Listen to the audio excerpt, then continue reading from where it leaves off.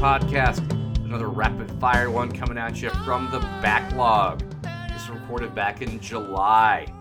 It's a long conversation. I know Michelle and I really enjoyed it at the time. I know it might be a little bit hard to follow, so if you got any questions, concerns, tips, whatever, please hit us up at feedback@thestrangetonic.com, because I know, I can only speak for myself, I am all over the place on this one, and I know it's a little bit different of a topic, I guess, that we cover in this, and you might also hear kind of some teasers, if you will, of a progressivism, liberal, whatever you want to call it, conversation that we want to have, but this was already too much going on here, so we will do it at a later date. And I really, really, really hope that not only will Michelle take the lead on it, because she and I tend to not disagree, but not see just eye to eye on a lot of the more progressive ideas within the Democratic Party. And I really want not only just for you to hear, but I'd like to hear it too without me jumping into it and getting in the fray and all that stuff. So hopefully that's coming soon. On this recording, we are featuring an old favorite by our friends, Panastral, Animal. Check out Panastral on panastral.com, Panastral on Bandcamp, Panastral on iTunes, Panastral wherever you get your digital music. Here we go. I hope you're all dialed in for a long convo. Thank you.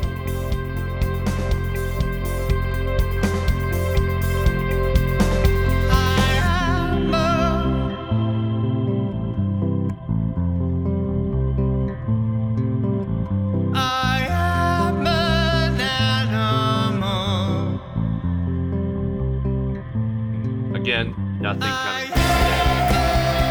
Not like from a through like political or yeah, or even not really. Even an individual I can think of, because and this is where I came to this, like, well, what is centrism? Because is there a real left, like, is there a left equivalent to Ben Shapiro? And especially with the conversation around abortion, where people like David French are going, oh, well, you know, the left needs to hear our position and meet us in the middle, but they're not even asked to be met in the middle. They're being asked to basically have everyone adopt their own position because it's the morally correct one. Mm-hmm. And so that was kind of where I was like, also, I feel like the more we've gone, not even just from like the Bush years, but the more we've gone from the H.W. Bush years, we have it in our head that just because someone is a Republican who's been around for a while, they're a centrist or they're a moderate. Even Meghan McCain essentially called Paul Ryan a moderate, and he's not.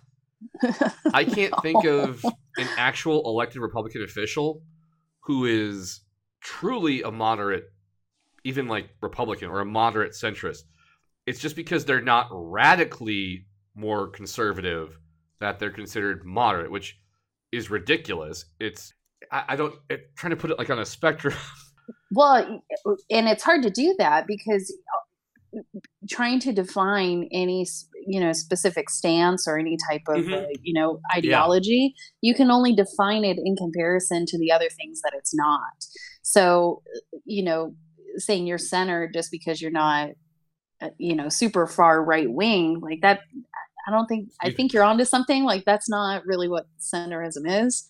And can you really even have a center like that? Like, because it's, how far right are we talking? Like, where, like, what demarks like the spot on this spectrum where to mean center? I was thinking about this today, where it seems to me that there is not really political centrism as much as there's a belief in political functionalism. Okay. Because functionalism is basically this concept that the more that people work together and the more cooperation will follow. And so that kind of takes out the idealism part and just going, hey, if we can work together on this, we might be able to work together on that. And like you pointed out in the one piece you sent from Vox, where it was like moderates are sometimes the like most immoderate people of all. Right. Because it seems to me that if your idea is we just need to find ways to come together to work together, you're pulling out like ideology is out the window at that point. It's simply about finding ways to work together, and that's not really centrism. That's functionalism. Okay, and I get what you're saying now. Yeah. What kind of led to me wanting to talk about this more was I listened to a local NPR politics program where they're talking with this Washington political initiative that is now shutting down, whose mission was to support centrist candidates. The guy who they had on was the most unconvincing, perhaps least self-aware person I've heard outside of, the actual MAGA-sphere, or really just conservative politics. That's mean. Whatever. Because they were like, well, all of the candidates you backed, like these weren't candidates that they put forth, but people who were already out there, are white men for the most part. Like he's like, well, we've got this guy who's a Hispanic and a woman, and this gay guy. Like, and the interviewer was doing a great job going, no, like, but what people are saying is they want to feel represented by having a person who looks or like, holds the same positions as them. And so if you're just running white men who, in the case of the Republicans they backed, are going, I believe science. I don't think that's centrism as much as it is functionalism. But from there, Michelle, as much as I did try and dig into this, I was like, I'm going to do research. Hey, I'm going to work on the podcast more. So I might need to have you kind of guide us through what you read through. And I guess I'll lead with this. I believe that, for the most part, centrism is a myth. Okay. Would you agree? Based on my, research as of this week, I would say I would agree with you generally that centrism is kind of a myth. And there's people out there who do define themselves as centrists and that they kind of reject the most, far left and the most far right opinions of, other people out there. Interject for a moment. I should point out that I did at one time write for and edit a blog called The Moderate Dispatch, where we were dedicated to moderate political thought. So I should just throw that out there in case people are like, wait, isn't this that guy? Yes, I am that guy. But Michelle, please continue. Well, and that's kind of how you defined yourself when you and I first became friends, working at Borders all those years ago, was moderate or centrist. And, I didn't know what the fuck that meant. But anyways. I don't think I did. Well, and there's a lot of people that are starting to agree with you on that. It's the idea of trying to get people on the right and the left to work together. That's where I fall. But that's not really how people think. That's not really... no.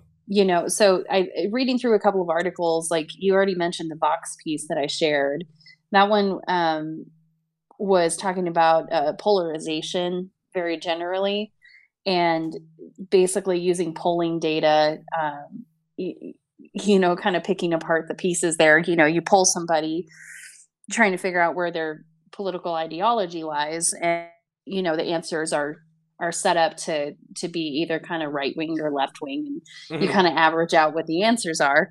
And basically what they found was like most of the people that ended up being quote unquote centrist had some of the most radical ideas. It's, I believe in Medicare for all. And then the answer to the next question, they'd say, no, we need to round up and deport all immigrants. So, because I think on people who identify as centrist or even moderate for that matter, are people who believe to be more well-informed politically. And so they might have more fleshed out kind of ideas as to what they think, but also going back to the Moderate Dispatch, a problem we had was that really people want to. There's this weird desire to call yourself a centrist because you're like, no, I'm not radical. No, I'm reasonable. Uh-huh. And it's like, maybe not. Like, if you're for Medicare for all and also for tossing immigrants out, that's not really centrist. That maybe an individual opinion, but that's not really like the middle. No, but who are you supposed to vote for? Like, that's the whole problem, is like all of this data on what centrist Americans believe and do not believe is broad, data like that. And then the political parties try and find the people in the middle. Well, the people who average out to be in the middle just have, can have completely conflicting, spectrum answers that you wouldn't really expect. And so there's this like mushy thing that like the Democrats have been like clawing towards for the last 10 years, the quote unquote middle, the centrist Americans. And it's like, that's not really a thing. Like, no. They really don't exist in the way that that they're talked about in broad terms. So I'm talking very specifically about like the concept of centrism as opposed to like individual people who identify themselves as centrists. You can identify yourself however you want. That's true. But this is about how, a political party and the people who are supposed to be your representatives think of you. That may not align with your ideas at all, even if on a piece of paper your answers do seem centrist or what you know what I mean? Like, it's this broader interpretation and not really people's own specific identification. Mm-hmm. No, I totally agree. In fact, I think I once wrote a blog piece called "The Center Must Hold," and what it makes me think of is probably what I was. I didn't even put in the research to actually review what I'd written. But my guess is my thesis or whatever was that I was really imploring the reader to go, no, we need to have rationalism and this idea that we need to work together as a fundamental basis for our politics, as where now I think that's unfortunately somewhat naive and maybe way too optimistic to say that rationalism and rational thought is and should be expected when it comes to forming a political opinion. I actually, in my notes here, I cite Democracy for Realists by Larry Burrell's, probably pronouncing correctly, and Adam Arkin, Christopher Arkin. Aiken. There you go, words. And I won't read the entire quote, but I'll put the link up in the show notes. They're saying that there are centrists out there who are rational political thinkers. And my note in response to that was broadly implying that the average voter is rational is likely an incorrect statement. Right. And I think that's where I'm not trying to throw shade at anybody, but where I was maybe 10 years ago when I wrote, the center must hold because people are rational, we should all try to be rational, was not a rational thing to ask of people. Or assume, for that matter. Yeah, because politics is very personal, and therefore it's not always going to be rational. Sometimes it's going to be emotional. Yes. And, life experience doesn't always add up the way that we think it's going to, as far as, being rational about your politics and being logical about it. So, and that was something else that some of these pieces also brought out, is that identity means so much in politics, that it does. The idea that you're going to think about things only in a very kind of a static, logical way is completely incorrect to what life is like. So, in fact, I think about this all the time when I talk to, especially conservative white male friends of mine, and not saying that I'm not guilty of this myself, but why does everyone hate white men? It's not that. They're just going, hey, we like stuff too. And we're not all white men. Yeah. And by saying we'd like stuff too, they're not going. They may say, people do say and should say, you guys kind of have been the focal point for a while. Can we be a focal point too? And the response to that, I guess, irrational response is to go, "How dare you? How dare you ask for extra stuff?" They're just asking for at least not even, if not stuff, at least the ability to somehow maybe get the same stuff. Yeah. Access to the same stuff. And no, that's I still find it so fascinating how people, not just men and women, are so oftentimes perturbed and upset by just the word feminism, whether or not they understand it. What? That's a completely different question. Yeah. Like, huh? They hate men. Well, actually, no. No, that's not the idea at all.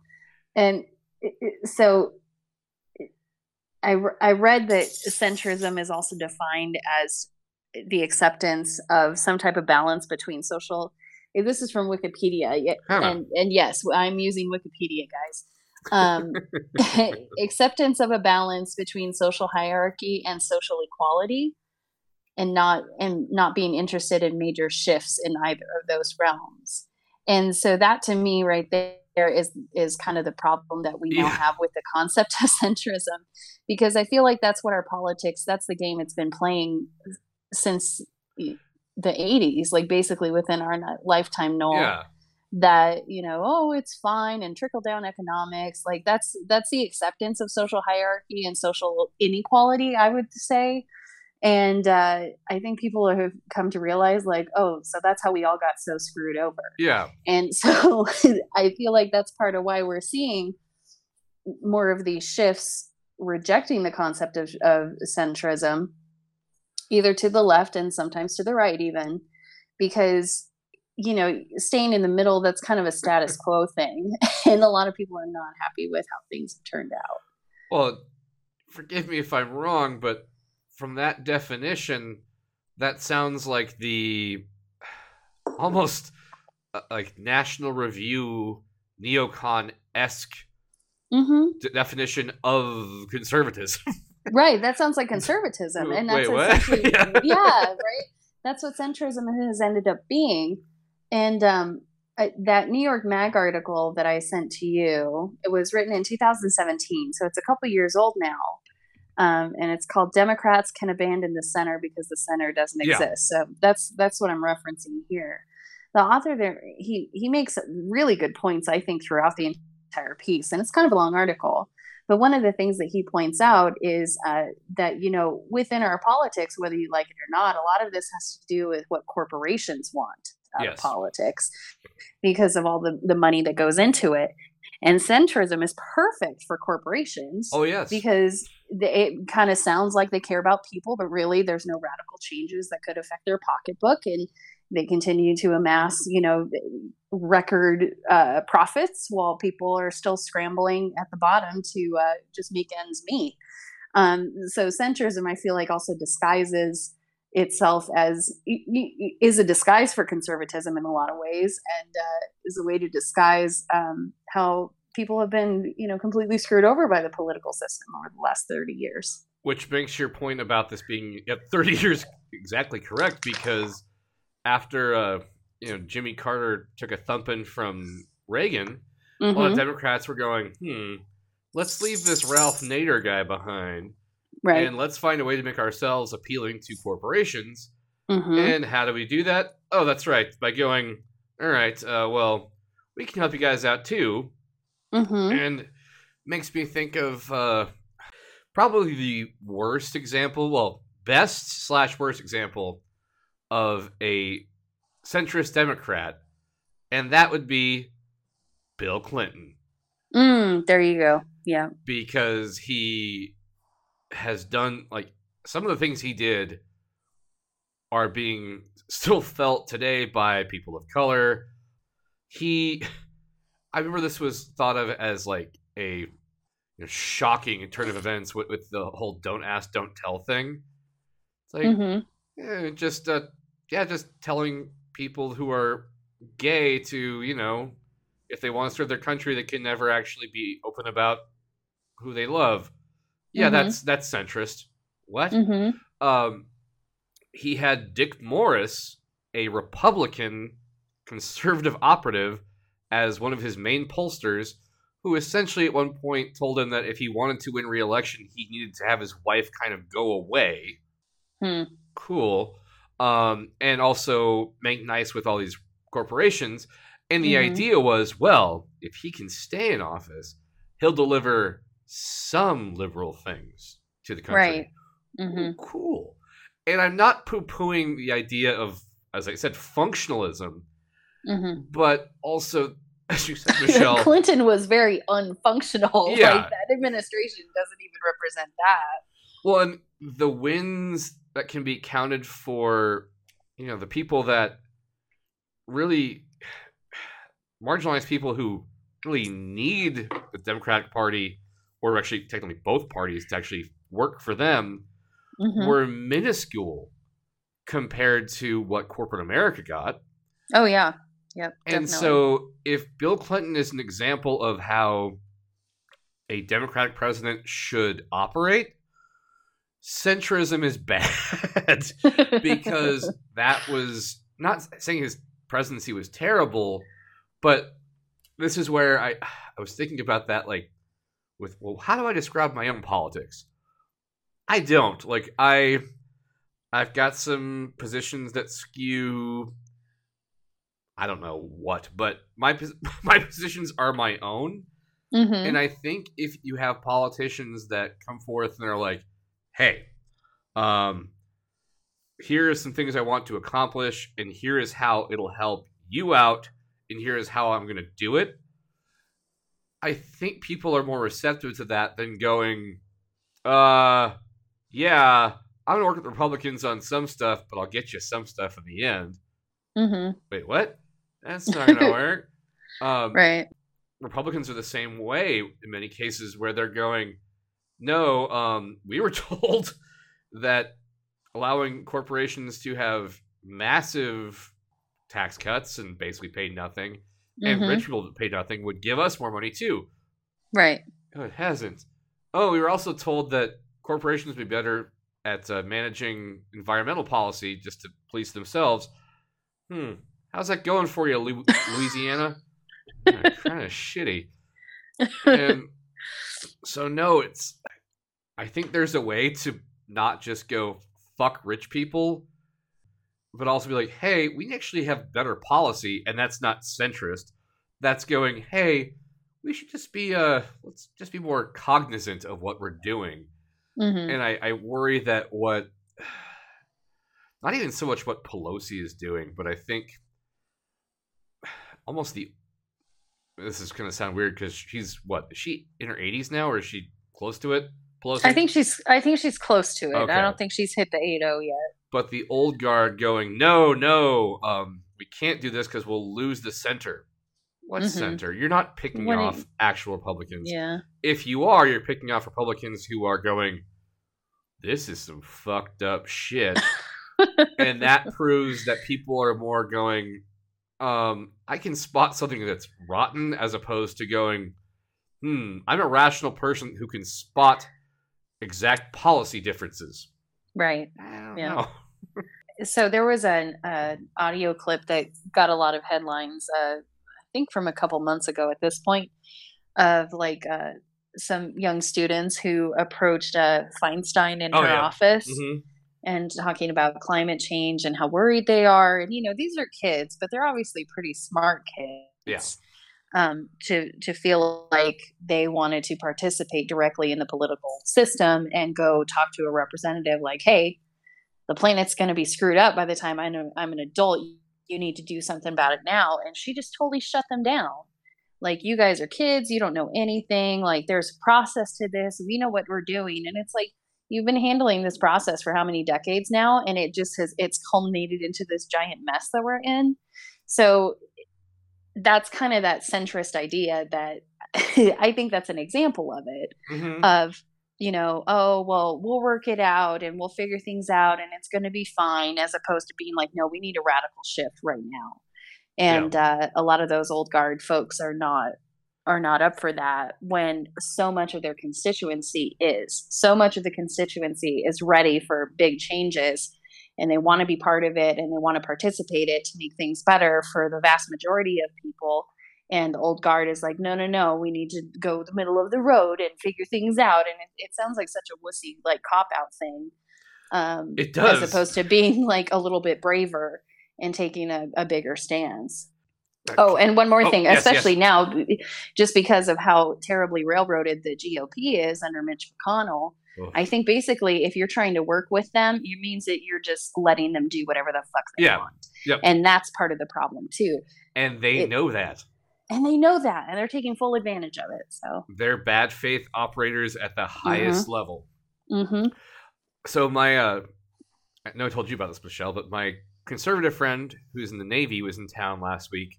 Oh, yes. And we had dinner with him, my wife and I, on Wednesday, and it was lovely. And then I actually went out for probably 3 too many beers with him on Friday, which 3 too many. I like that. I don't. Must be a good thing, because I don't recall ever drinking, like, because I had 5 beers and was like, oh, whoa. I didn't mean that. I meant to have 4, but that's another story. Avoiding discussing politics, I think. At least I was. If you're listening, friend, I was trying to avoid some of the stuff that can be a little bit more, he was only in town for a couple of days and didn't want to get too deep into anything. Uh-huh. And I was telling him how one of my biggest problems with Obama ever was basically how he approached the Trans-Pacific Partnership and how he tried to sell it. Okay. And so when he went on Mark Maron's podcast, I don't think he was going on there to defend it, but it was around that same time when he went on there. And I was like, got on Twitter and asked Mark Maron, ask him about it, how it actually helped all Americans, which obviously he didn't do, because why the fuck would he listen to some rando on Twitter? Sometimes people do. Sometimes. But I wouldn't listen to me either, so that's fair. But Obama had this great answer that at the time pissed me off, and now I understand it a little bit more, that in a way the U.S. government is a gigantic steamship that takes a long time to turn, and so like the idea is to not turn it too fast because it'll tip over, not do quick course corrections. However, so I think that's a correct assessment, but with things like climate change, where science is overwhelmingly, for how many years now, Michelle, has been like, no, this is the thing that's happening, and this is kind of what you need to do to at least stop it from being so bad. I mean, we learned about it in elementary school. Like, our entire lifetime has centered around, oh, the planet's going to burst into flames and you're all going to die. And nobody older than our generation wants to believe it or did anything about it. I remember as a kid back in Wisconsin, and mind you, we moved to Denver when I was 7 years old, and I'm 36 at the time of this recording. So I remember before I was 7 years old seeing images on like recycling boxes and stuff like that in school that, hey, if we don't get this under control, we're going to be underwater. That was the thing at the time. So this has been around for a while. And yes, admittedly, my mom did take us to places like co-ops. So, there's that. So I went to places that were more environmentally aware. But I remember seeing those things in school, too. And I went to a Catholic school back in Wisconsin. Oh. So interesting. Yeah. Well, and that steamship analogy, though, I think we all understand that. To make big changes, it can take some time. But sometimes you also got to just, you got to throw the engines in reverse full throttle and try to get it to turn faster than how it normally turns. You know what I mean? Like it seems like that sense of urgency is lost when that's the answer for things. You know what I mean? Well, and also in the same analogy, you have a large apparatus that decides, which doesn't include, we can, if we want to, we can discuss the ship of state at some point. Let's not do that tonight. No, probably not. Because yes, the idea that the people that make the ship go, as far as propelling it, can take power fairly quickly, but are bad at steering it. However, in this case, the apparatus that is in charge of steering it is incredibly large, and there's a constitutionally protected set of them that have a inordinate amount of influence based off of the actual amount of population they represent, who can say no. We know that this course of action is probably wrong, but we like it, right? And that would be Mitch McConnell and friends. So yeah, it's kind of, the analogy falls apart when you go, no, when we actually have evidence that clearly states this is right and this is wrong, or this is this is the policy we need to go towards.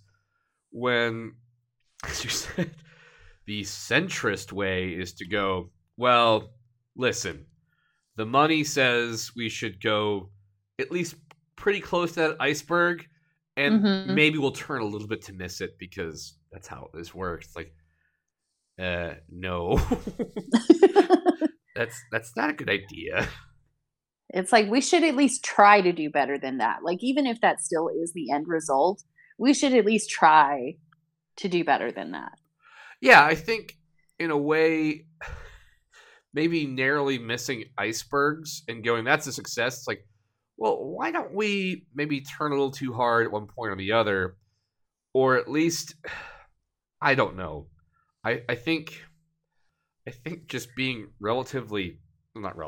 more honest when talking to voters and going, no, this is what I want to do because I think it'll help you, as opposed to like, let's go into private meetings and workshop this, and then let's take it to a focus group.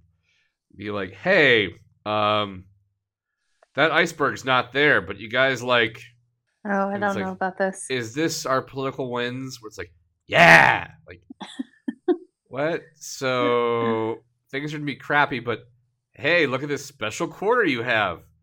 Right. Cool. That's centrism. If that's functionalism. Well, it's also like bread and circuses at some point. Yeah. Like, don't worry. Look at this shiny thing. It's fine. It's fine. We're here. We're in the middle. It's fine. Here's a quarter. We gotcha. Like, yeah. That it doesn't mean anything, really. No, it doesn't.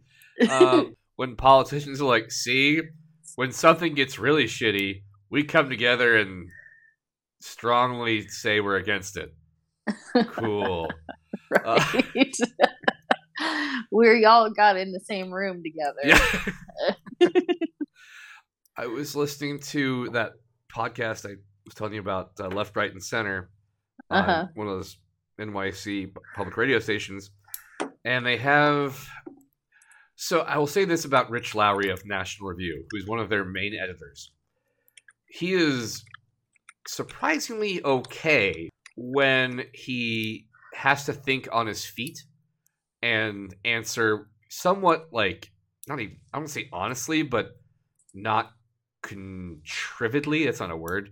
That's okay. Keep going. His responses don't sound contrived, because when he gets when he's got something he's rehearsed, he's like, "Oh, you're just a party hack. Cool."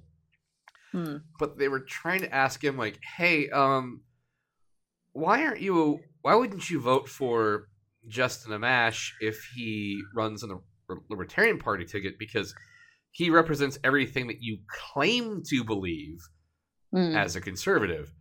And because Rich Lowry also claims that he wants to hold Trump accountable, and he blames mostly Democrats for not doing that because of what they did under Obama, which is we can talk about that later, but that's kind of a stupid thing to discuss. Like, hey, this kid took a dump on my lawn one time, so rather than getting mad at this guy who's doing it right now, until that kid is punished, I can't punish the guy I can't tell the guy who's doing it right now to stop.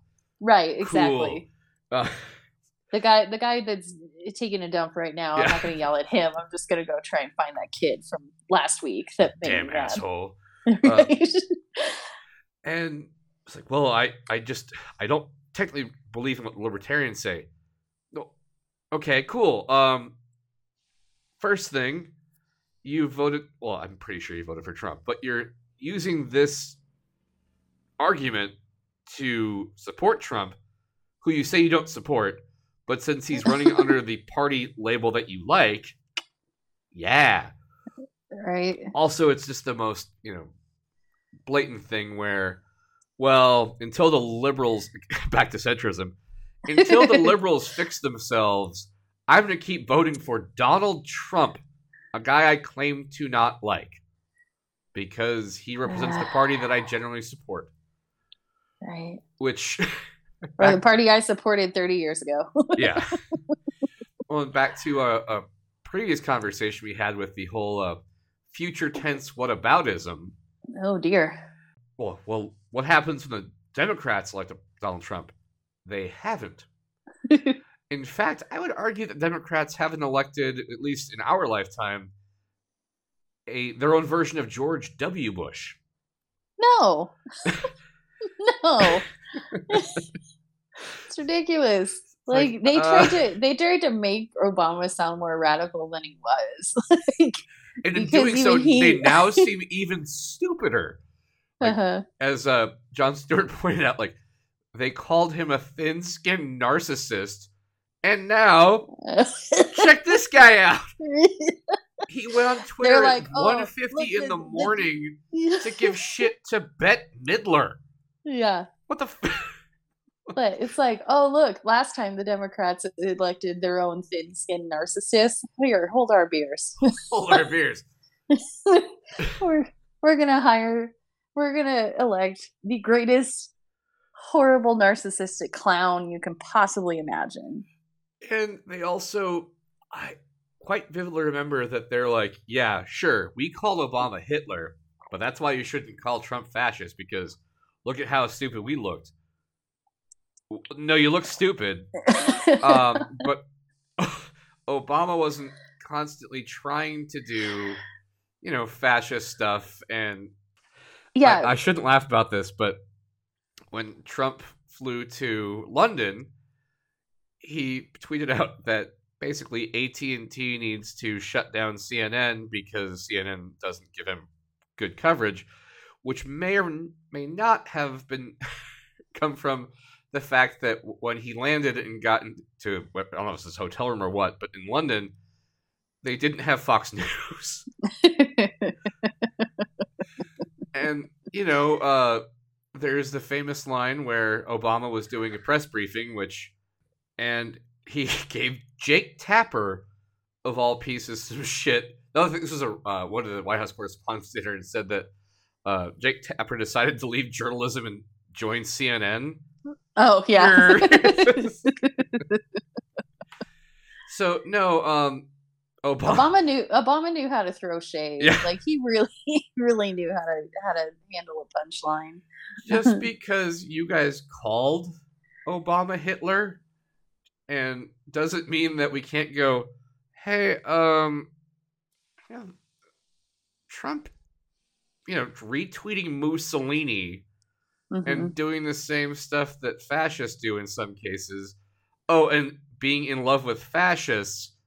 Oh, yeah. Totally the same thing. I get it. Okay, great. Yeah, it's funny how the tables have turned, huh? And that's where I don't get this. Like, for like the never Trump conservatives out there, the actual never Trump conservatives, the one that are going, no, I'll vote Democrat down ticket until we get these idiots out of power, and then we'll go, all right, if the party fixes itself, Republicans, then I'll vote for them again. That makes sense. But then there's I'll call them soft never never Trumpers. The ones that are going, if the Democrats want my vote, they need to be more moderate on abortion, more moderate on gun control. Basically, if the Democrats want my vote, they need to be Trump-free Republicans. Yeah. Wait, what? Like, you guys let this take your party over, and now you're going, okay, this is what's best for the Democrats? Yeah. They need to be more kind to white men.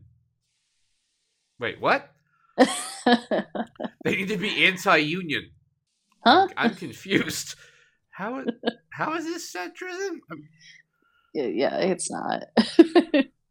Oh, and then I shouldn't harp on David French too much. I actually muted him on Twitter because I found him so annoying.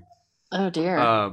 If the Democrats want to be more moderate, they need to stop making fun of Tucker Carlson. It's not saying like stop making fun of Tucker Carlson. I'm saying no. If you guys want to appear more centrist, Republicans that is, don't defend Tucker Carlson. Right. Say, hey, this guy's an idiot. I don't know if he's an idiot. I think he's just a charlatan. But well, he's a charlatan and a scumbag. Oh yeah.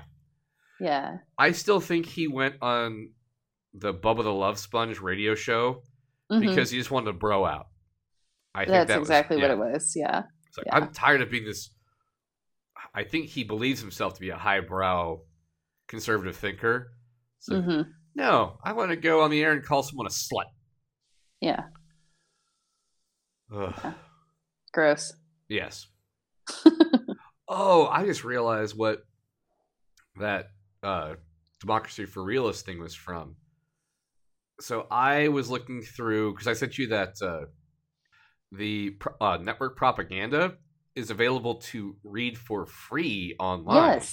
Yes. And that was from there. And my notes here says, in surveys, while far more Republicans indicate that they either get their news from and or trust Fox News as a information source, respondents who identify as Democrats view MSNBC or even CNN. Democrats tend to flock towards traditional journalistic sources, such as like newspapers, and even there, they like their media diet is more. And Fox News, no, Fox News, they trust it, and Fox News has some of the worst journalistic practices around. Right. In network propaganda, they talk about, in particular, the whole Seth Rich conspiracy.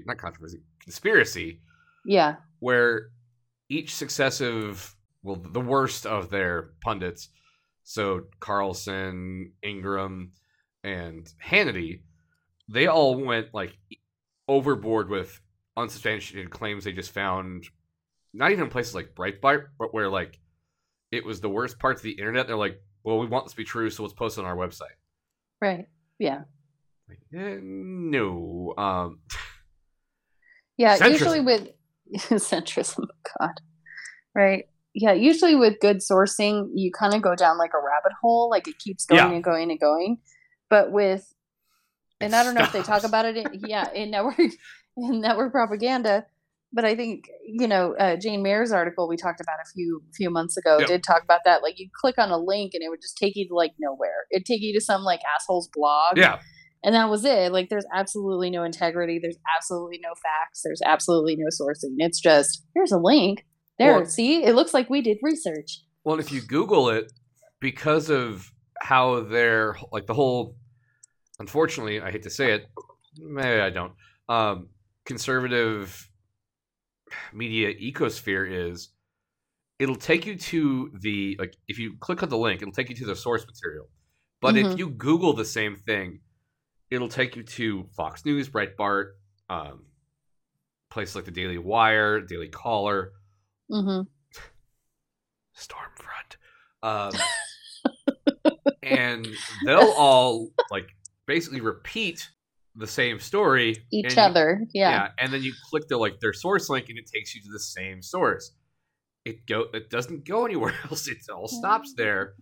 But because of the preponderance of right-wing sites that host it and give it credence, people are like, well, they wouldn't all be lying, would they? It's not lying, it's just laziness. That's all it is. I think it's both, Noel. That's true. It's both. Oh, what the hell? Oh, no. Oh, God. The power shut off recently, and so... Oh, no. She who shall not be named, while she had been on mute, was just thinking, so now she's on mute again. Okay. I mean, that's a whole different podcast, because I would disagree with you on that in a couple of ways. But anyways, like I said, we should totally do a podcast on it, though. That would be good. We should. And I'm not even representing what my actual opinions are too well, but anyways. Oh, no. I'm sorry. I am running out of gas. That's all right. We've been at this for an hour now, so we could probably wrap this one up if you wanted. My good thing of the week is lame, but I do have one. So if yours is really good, do you want to go last? Or sure, I'll go. I'll hedge my bets and go second. Okay. So, and this is, I was thinking about this today. Okay. I can't recall if you are a fan of The Sopranos or not, which, knowing myself, I have probably asked you, and you probably said no, which is why I don't remember it. Yeah, so I'm probably not. I couldn't consider myself a fan is because I've never watched it. Okay. I've seen bits, but I've never actually watched the whole series. So I don't call myself a fanatic, but it's one of those series like The Wire, where I'm like, I need to rewatch that again because I'll see a scene and be like, trying to find a podcast where the show creator, executive producer, head writer, everything, David Chase, was interviewed.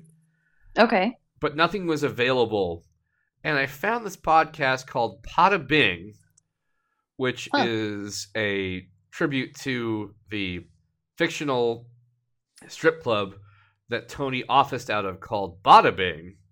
Okay. And it's got super fans that they go through each episode and do, you'll appreciate this, Michelle, not just deep dives, but the main host, whose name is Vic, they do Vic dives.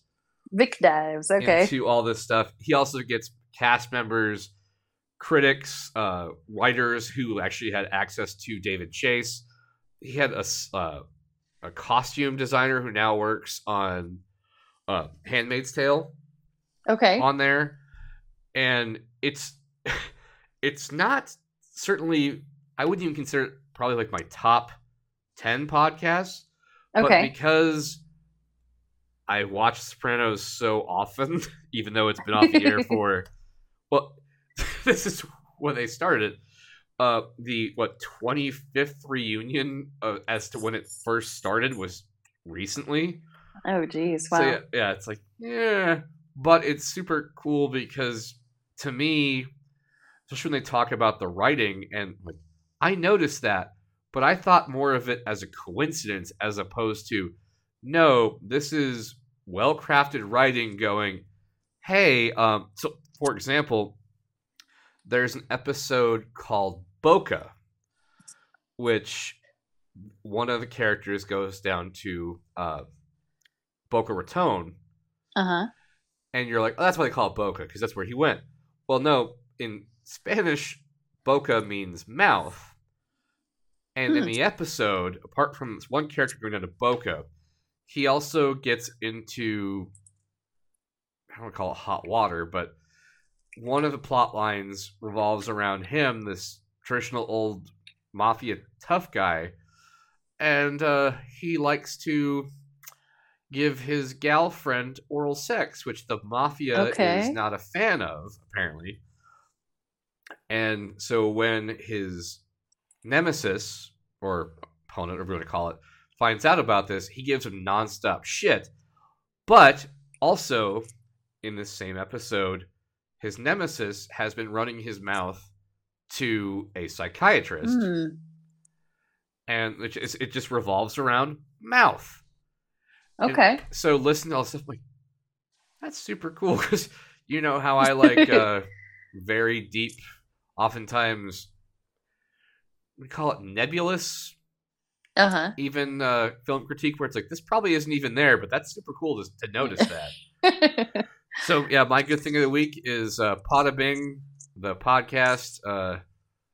And if you're way too into The Sopranos, and like in Forgetting Sarah Marshall, if you just can't find a new show, I think you'll like it. So yeah, it's my good thing. What about you, Michelle? uh, so I'm gonna say two good things, and Good, good.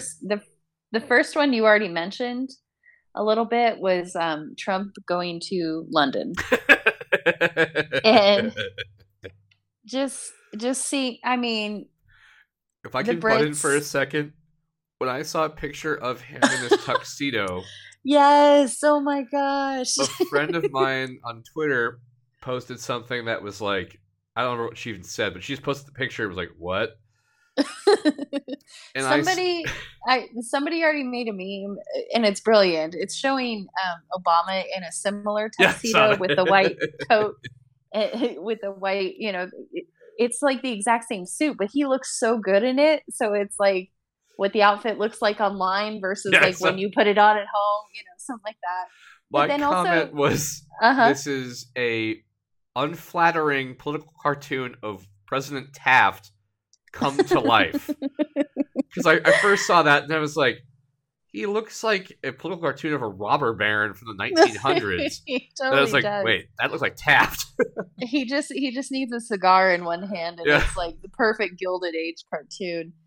But not just that, and like somebody also made a comment, like I don't know if this is true or not, but the queen and the crown that she wore, the rubies from India, were believed to have warded off evil spirits. So the fact that she wore that crown to meet Trump for the state dinner was her throwing shade.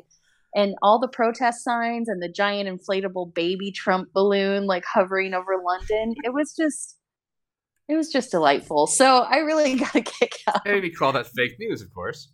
Oh my god, he did. He was like, "No, they're here to support me," and then they show like the streets where they had his motorcade going, and Yep. the only people there are the journalists taking pictures of his motorcade going by. There was nobody there cheering him on. It was nothing but protesters. It was hilarious. So that was my first good thing of the week. Oh, and But if I can add in this real quick. yeah, of Uh, course. so he brought his adult children with him Mm-hmm. and talked about how he wanted to have Even them. Tiffany. Whoa. Yes, I was surprised to see that too. And talked about how he wanted to have his children meet at least the princes, so William and Harry, and said, quote, I think my children will be meeting them. It would be nice. I'm trying to find the exact spot here, but one of the editors at Deadspin talked about that. Oh my gosh, I should have prepared for this better. Oh, there it is. He described Don Jr. as saying, Don Jr. appears to be astride a very small horse in the picture taken right outside of where they had dinner. And if you look carefully, right behind Tiffany's head, you can see a sign that says no photography. So, yes, it's a man who wishes to be royalty and his family who just, none of them are. None of them are. But I'm No, sorry, please continue. not at all. Yeah. Um, so my second good thing of the week, to shift gears quite a bit here, is that we're recording on a Wednesday, and this upcoming Saturday I leave for Brazil for my next one side clinic. Brazil. And Brazil, and so it's a 1 week clinic, and we're actually going to be staying on this massive boat, financed and coordinated by one of our partners down there. We'll be on this boat for a whole week, and we're stopping at 2 different town locations along the Amazon River. So it should be quite an epic experience. I'm really excited about this one, and I think it's going to be a pretty special clinic. So that's my other good thing of the week. That is very good. That's excellent. I look forward to hearing the stories. Yes, I will have no internet connection while I'm down there too. I've never had a trip. I've never had a trip where I will actually be cut off like that. So I'll fill everybody in on it when I return and get Wi-Fi again. So what did he do now? Oh my god! Right? It's going to be a blessing in a lot of ways because I'm going to be like removed from all of it.